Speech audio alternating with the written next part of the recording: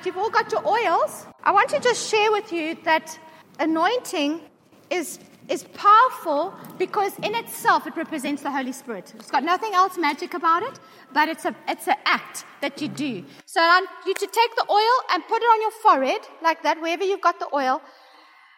Preferably your right hand, because your right hand is your hand of blessing, as you know. Okay? And we're going to stand in agreement now, and I'm going to pray over you. Father, I thank you that the anointing breaks the yoke, breaks lies, breaks false words, breaks false religious concepts and precepts. Father, in Jesus' name, release your spirit of truth to break open the word tonight. I thank you, Father, that the word of God will bring life to every seed that has ever lain dormant in us. And Father, release new seed, and Holy Spirit, open revelation. And I thank you, Father, that by the power of the Holy Spirit, resurrection life will be passed on to each and every single one of us tonight. In Jesus' name. Amen. Amen. You know, in James chapter 5, it says, verse 14, it says, is any one of you sick? Let him call upon the elders of the church to anoint them. And I'm going to just stop there because it's that word sick that I'm interested in, because we're going to come back to it in our story just now. But that word sick is interesting. In the Greek, it's asthepio. Asthepio. I don't know if any of you are on Greek, but it's called asthepio. And that word sick actually means to be feeble or weak. Physically, but also means to be weak in faith. So it means that you're not believing right about who you are in Christ. Okay? So you've got a bit of an identity crisis in terms of who you are in Christ. And it says also that it's weak about your feelings and your convictions. Isn't that interesting? So what happens is that when you are weak in this context, it means that you can't have compassion on people. You lack compassion and understanding on people. And you know, that can make you sick. And it says, when you feel like that, anoint yourself or call on somebody to anoint yourself. What it does, it releases truth by the action of the Holy Spirit coming over you, because the Holy Spirit will then put everything into perspective. So hopefully I've given you a little bit of a tip. And if you don't have oil or olive oil, just do it anyway. So Holy Spirit, come and release truth. Because this sickness is not for real. It's because I'm feeling weak. I'm not believing right of who I am in Christ Jesus. Now, Revelations chapter 19, this is where we're going to start tonight. And I've headed my teaching, Get Refilled. Get refilled. And getting refilled with the Holy Spirit is what God is calling us to today. And it is for you and I to have authority over death. Get refilled so that you've got authority over death. Now, this is not just death in being dead in the grave. I'm talking about death in your soul. Some of you know what I'm talking about, when you just feel dead inside. How many of you felt like that before? You just feel dead. How many of you have felt just dead when you read the Bible, you fall asleep? And you pray, you fall asleep. You've lost that contact with God. How many of you are having intimacy with God right now? Real intimacy. I mean, talking like when He talks to you. How many of you are having that? You see, some of us are struggling. And you know what? God is wanting to reach you tonight because He wants to talk to you. And He's not wanting people like myself or Jan or Chantal, for that matter, to be speaking to you. We should only be confirming what God is already telling you.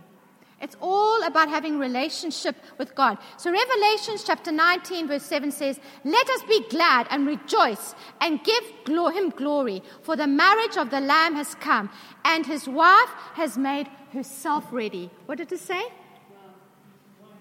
The wife has made herself ready. This means that it's up to you to decide whether you want to be ready or not. And you can't ask me to make you ready. You can't ask Jan to make you ready. You make yourself ready. How do you do that? By connecting to Holy Spirit. And so we're going to go now to our story tonight, which will be taken from John chapter 11. It's a story of Lazarus. And you know, this morning or this afternoon, God said to me that many of us need to come out of our tombs. Many of us been in graves for too long. Many of us got stuck. How many of you know what it feels like to be stuck? And nothing seems to happen in your life. You're just stuck. Huh? It's a terrible place to be. And what happens, you lose hope. And then you lose sight of what God really has intended for you. You feel like, well, has God forgotten me? And what happens? You get offended with God. And we know what happens with offense. The Holy Spirit stops talking to us. And so the enemy loves getting the bride of Christ offended. So let's start on that story in John chapter 1, 11, verse 1. Now a certain man was sick. His name was Lazarus of Bethany, the town of Mary and her sister Martha. Now, even in that first verse, there is so much information. It sets the scene. So let's have a look. What does Lazarus mean? There was a man called Lazarus. You know that his name means God is my help. But his reality, when I looked up in the Strongs, what Lazarus actually means in terms of the man himself, it says he was a beggar without help. That's how he felt. He felt like a beggar without help. But God said to him, your name means God is my help. How many of you know the meaning of your name? I know the meaning of my name. But the enemy will always attack you and make you feel the opposite of what your name really means. Do you know what I'm talking about? Because the enemy wants to sabotage your identity. Your name is your identity. And if Satan can sabotage your identity, he sabotages your destiny. Abram to Abraham. God knew that Abraham was the name for Abram. And you know what? Let me tell you a secret. Sarai only conceived when she acknowledged her name as Sarah. She only began to conceive when Abraham called her by the real name. You see, identity even in a marriage. Perhaps your wife, your husband is not achieving what they are meant to do is because you're belittling them by their name. You're not seeing them in the potential God has for them. And so here we have Lazarus, the beggar without help. And it says that Lazarus is of Bethany. You know what the word Bethany means? House of affliction. So here we have this man who feels like a beggar. He's without help and he's living in a place of affliction. Sad story, by the way. And then it says, in the town of Mary and her sister Martha. Now, it's interesting. Mary's name means bittersweet, bittersweet. And Martha means bitter. So he really was surrounded by not such a good environment, if you ask me. But it's kind of a place where we are, sometimes even as a bride of Christ. And it's interesting that this story is set just before the death of crucifixion of Jesus. And it's a picture of the bride of Christ before the rapture. Because we are always looking at the beginning, the middle, and the end. And what we see in the crucifixion period of Jesus is very much what it's going to look like at the rapture. And so when you look at the stories around the time of Jesus' crucifixion, you'll be able to see what kind of stuff is going to happen just before the rapture. Which means that many will become offended, like the Pharisees and Sadducees were. At Jesus, they twisted things around by the spirit of religion. They're going to tell you that things that are bad are actually okay. And then some of the things that you do good in church, like signs and wonders and miracles, they'll call heresy. Because that's what's going to happen in the last days. And unless we know the voice of the Holy Spirit, and the Holy Spirit who leads you into all truth, the chances are that the bride of Christ will go astray. And I know that here tonight, we are grooming sheep that will keep on the straight path. And I know that because God has called us together to keep us together in the spirit of Jesus Christ. So it says, and it was that Mary, who anointed the Lord with fragrant oil and wiped his feet with her hair, whose brother Lazarus was sick. That word sick is the same sick word that I just told you about. So Lazarus was not physically sick, as you and I would possibly think, he was dying of cancer or something like that. It's interesting, though, that in Jesus' parable, remember about Lazarus and the rich man, that parable, it referred to that Lazarus as a leper. And I'm just interested that Jesus should use Lazarus' name as a parable story. Like there's a man by the name of Lazarus who happens to be a leper. But you know what leprosy is in the New Covenant? How many of you know what leprosy does to you? You lose your feelings. When you are a leper, you lose feelings. You can touch hot things and it doesn't harm you because you can't feel it. I mean, it harms you, but you can't feel it. Well, spiritual leprosy in the new covenant is not being able to feel the presence of God. So if you're suffering from spiritual leprosy, it means you can't hear the voice of God. And I'm wondering if that's where Lazarus was. Just asking, because this is the scene that we've got right now. He's doubting if anyone like Jesus is going to help him right now. And Jesus wasn't coming, and Jesus wasn't coming, and Jesus wasn't coming. How many of you feel like that? When you pray and nothing's happening. And this is where Lazarus was at that time. And so let's continue. And it says, therefore the sisters sent to him, saying, Lord, behold, he whom you love is sick. When Jesus heard that, he said, this sickness is not unto death. Isn't this interesting? But for the glory of God, that the Son of God may be glorified through it. That word death is also very interesting. In the Greek, it's a word called thanatos. And it means not intended to bring separation from the life of God. So that death was not intended to bring a separation from the life of God. So Jesus was saying to him, you know, when you feel sick, when you feel physically like you don't have faith because you're feeling hopeless and you're feeling like Jesus is gone, it's not meant to kill you. It's meant to turn things around for you. Because the other meaning to this word, it says, but it is for experiencing a dying to self. Isn't that amazing? So Jesus was saying this death is not meant to kill you, but it's meant for you to die to self. Wow. Hey, isn't that amazing? And that's the difficult part, is to die to self. You know, to die to self when you know that you have every reason to blame somebody for what they've done. When you've got every reason to blame why your financial situation isn't working the way it is. Perhaps you're blaming your mom and dad for the things that are going on in your life as a young person. Maybe you've got things going on there. Maybe things aren't working out because you've got limitations that your teacher has given you or parents given you. And so it's causing you to feel sick inside and you're almost losing your life. The death that's happening is in your soul. It's a death that happens within your identity. You start losing who you are. You see, and this is where Lazarus was. It's called deferred hope, you know, or hope deferred. But now let's go back to verse 7 again, and it says, then after this he said to his disciples, let us go to Judea again. The disciples said to him, Rabbi, lately the Jews sought to stone you there, and you're going there again? So they're going, Lord, why are you going back to a place that is so offended with you? Why are you going back there? And Jesus said something interesting. Jesus said, are there not 12 hours in a day?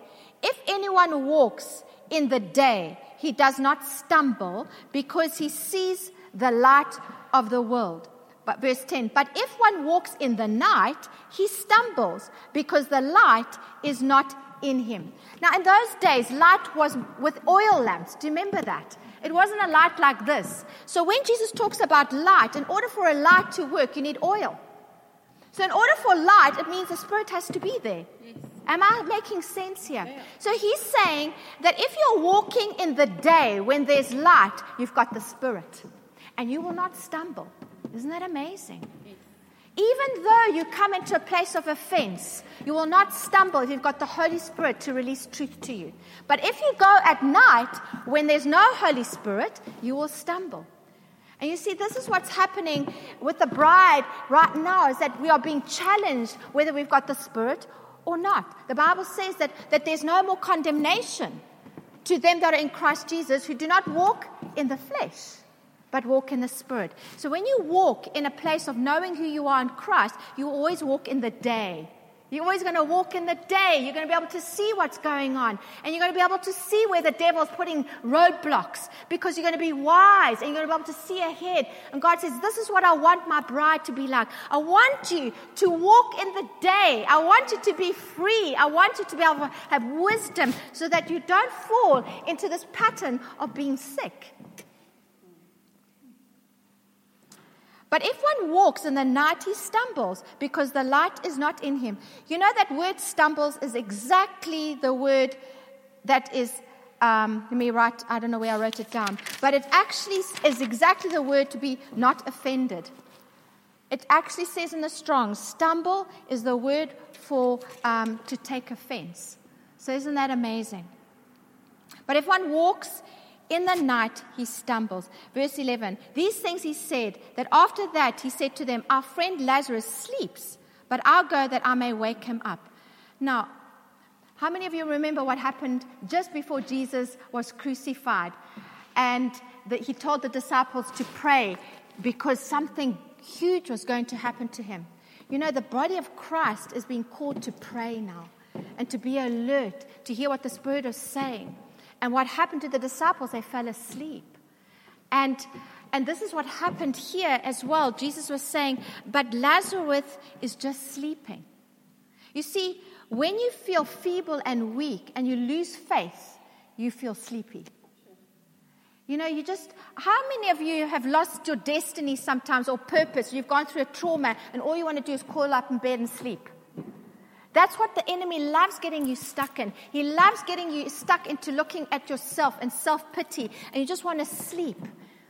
You know, that word sorrow, I'll go back there just now. So let's just take a look at that word sleeps.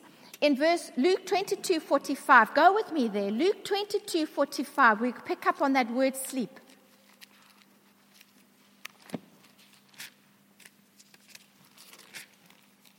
(22:45). Here's the same word sleep. Jesus picks it up in the prayer in the garden. It says, when he rose up from prayer, he had come to his disciples and he found them sleeping.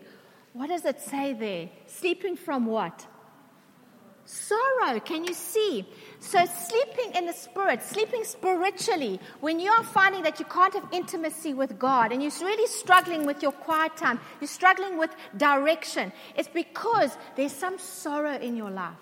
There's some regret. There's something that you're feeling like you have an unfulfilled expectation. There's something that you're concerned about and saying, God, but you haven't come through for me here. And that's just an offense. And the enemy makes you tired so that you spend less time with the Lord. He makes you tired so that you lose hope. And the story continues. But I want to pick up where we go to where Lazarus is at the tomb now. Let me just go to that part there. I know, verse 24, let's say, and I know that he will rise again in the resurrection at the last day. This is Martha and Mary talking to Jesus. And drop down now to verse 31. Then the Jews who were with her in the house and comforting her, when they saw that Mary rose up quickly and went out and followed her, saying, she is going to the tomb to weep there. Then when Mary came where Jesus was and saw him, she fell down at his feet, saying to him, Lord, if you had only been here, my brother would not have died. Can you see where the sorrow came in? If only, Lord. If only you had done this. If only my boss had done this. If only my wife would do this. Sorrow creeps in when we are disappointed with the Lord. Therefore, when Jesus was weeping, and the Jews who came with her weeping, he groaned in the spirit and was troubled. Isn't that interesting? Jesus groaned. That word groaning is very interesting for me. It means that he expresses a disappointment in them. Why do you think Jesus expressed a disappointment in Mary and Martha?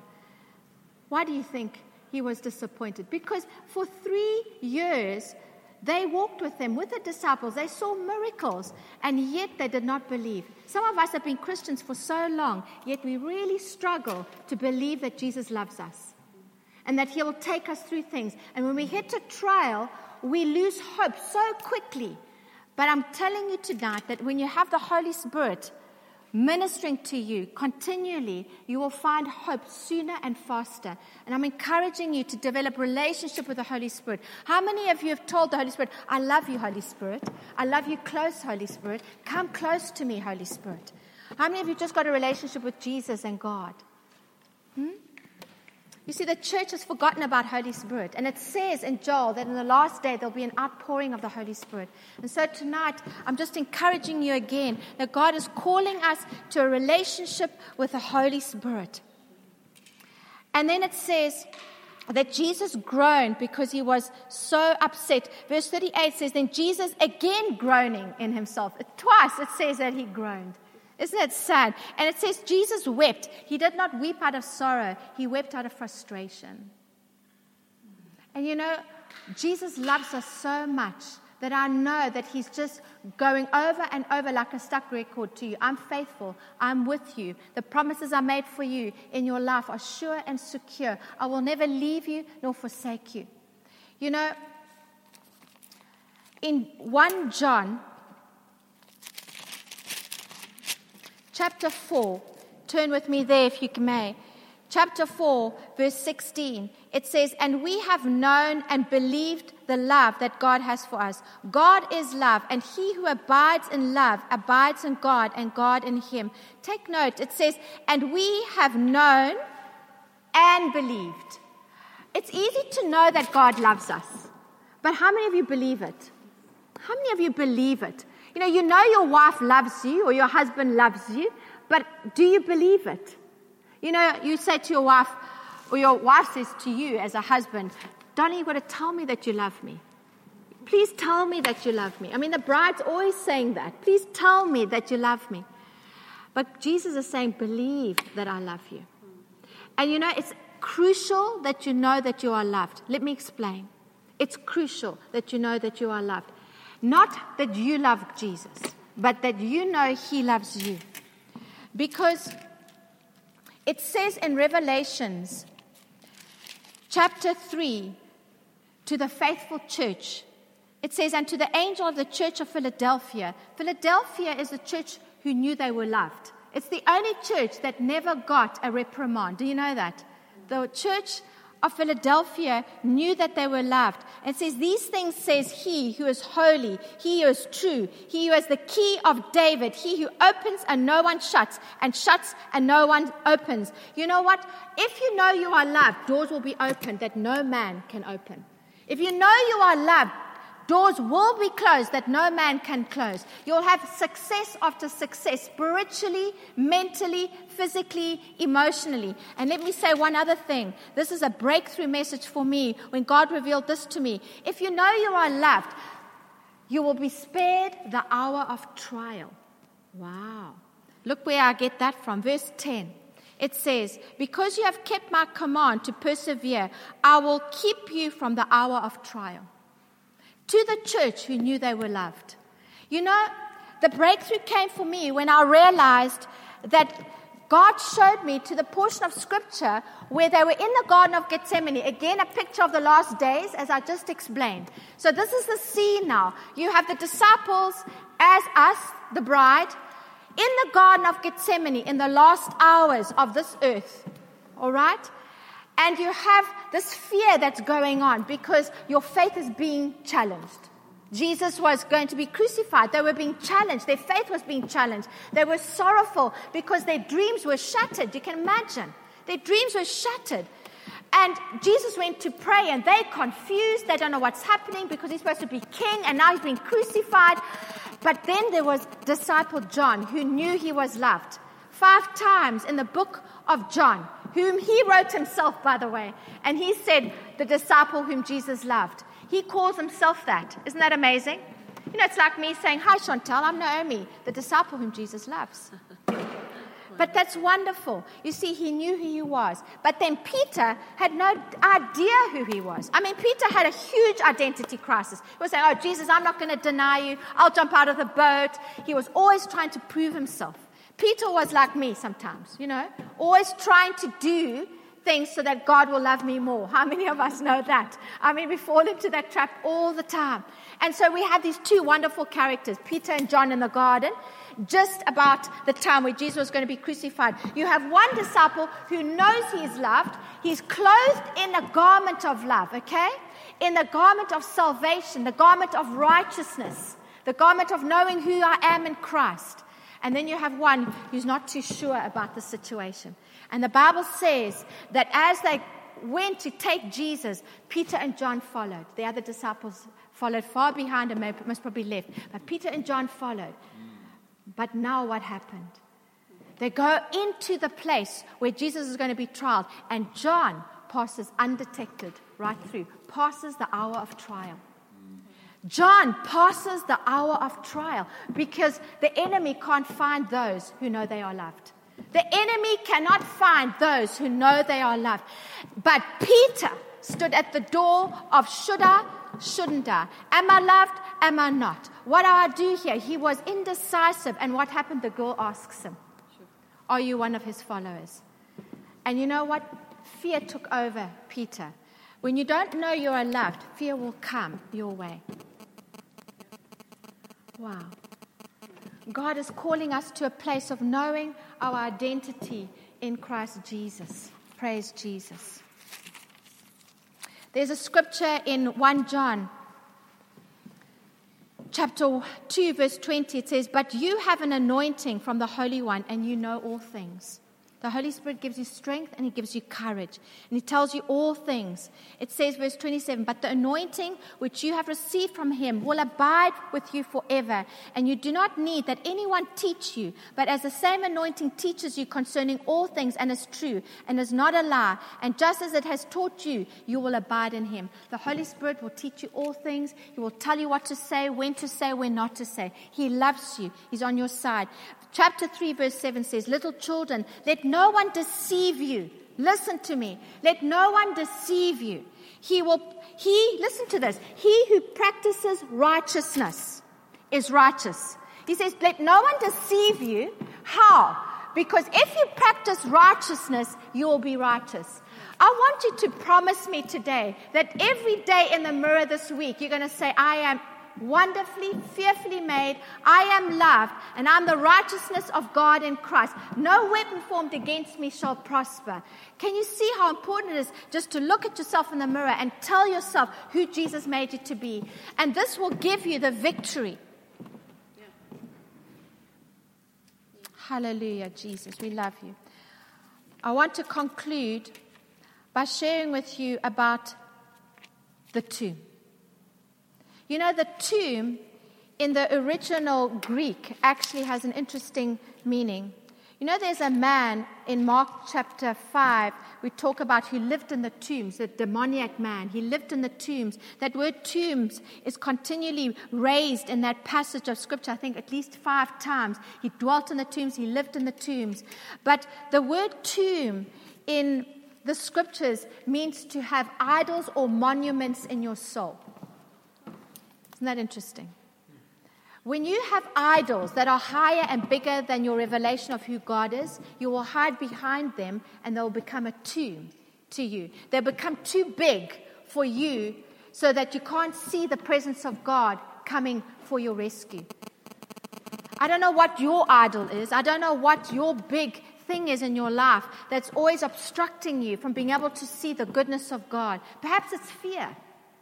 Perhaps it's anxiety. Perhaps it's not having enough. Perhaps it's rejection. Just a continual cycle of rejection that you're just too scared to move out of your resurrection power, out of your tomb, because in case it might not work, in case I fail, I'm too scared, I'm too afraid. Perhaps what people might say to me, but this is your tomb. And Jesus is saying, tonight, I need you to come out of this place because it no longer can be your dwelling place. It no longer has the power to hold you. And let me share something so interesting with you. Remember, Lazarus was wrapped in cloth. And he was in the grave. And Jesus says, Lazarus, come out. And Lazarus comes out, but he comes out bound. And Jesus says to the people, you unravel him. Jesus did not unravel him. Jesus could have easily got him to come out without that cloth. But it's interesting for me that he came out still bound. Many of us are living the Christian walk. We have been resurrected from the dead. We've been saved. Our soul has been set free, but we're still living as though we are bound. And you're walking around like this because you can't do anything. Because the Holy Spirit is not able to unlock because you're not hearing, because you're so offended. You're so upset with people, and people have wrapped this thing around because Jesus said the people must unravel him. So my question to you tonight is somebody keeping you wrapped in these clothes that you can't do anything. Your hands are strapped. Are you angry with somebody? Is something holding you back so that you can't get your hands out or your feet moving? Or perhaps, are you needing to unravel some cloth from somebody else? Are you keeping somebody else bound?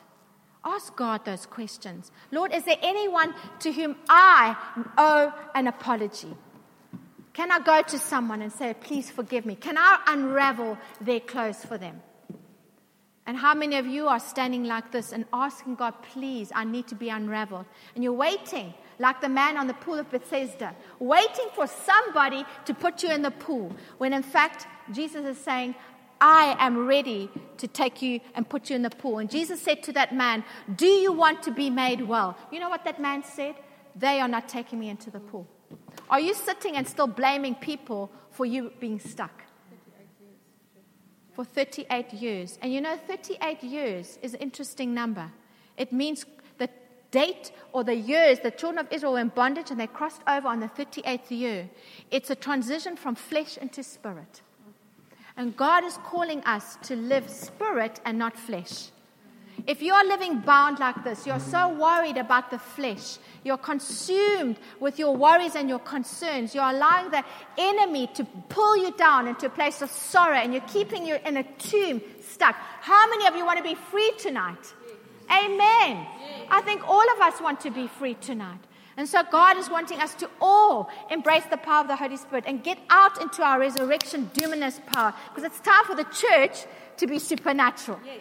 It's time for the church to come and live in the power of the anointing of the Holy Spirit and leave the flesh behind, leave the nonsense behind. Who cares what people think anyway, and what they did and what they didn't do? It's actually a waste of time.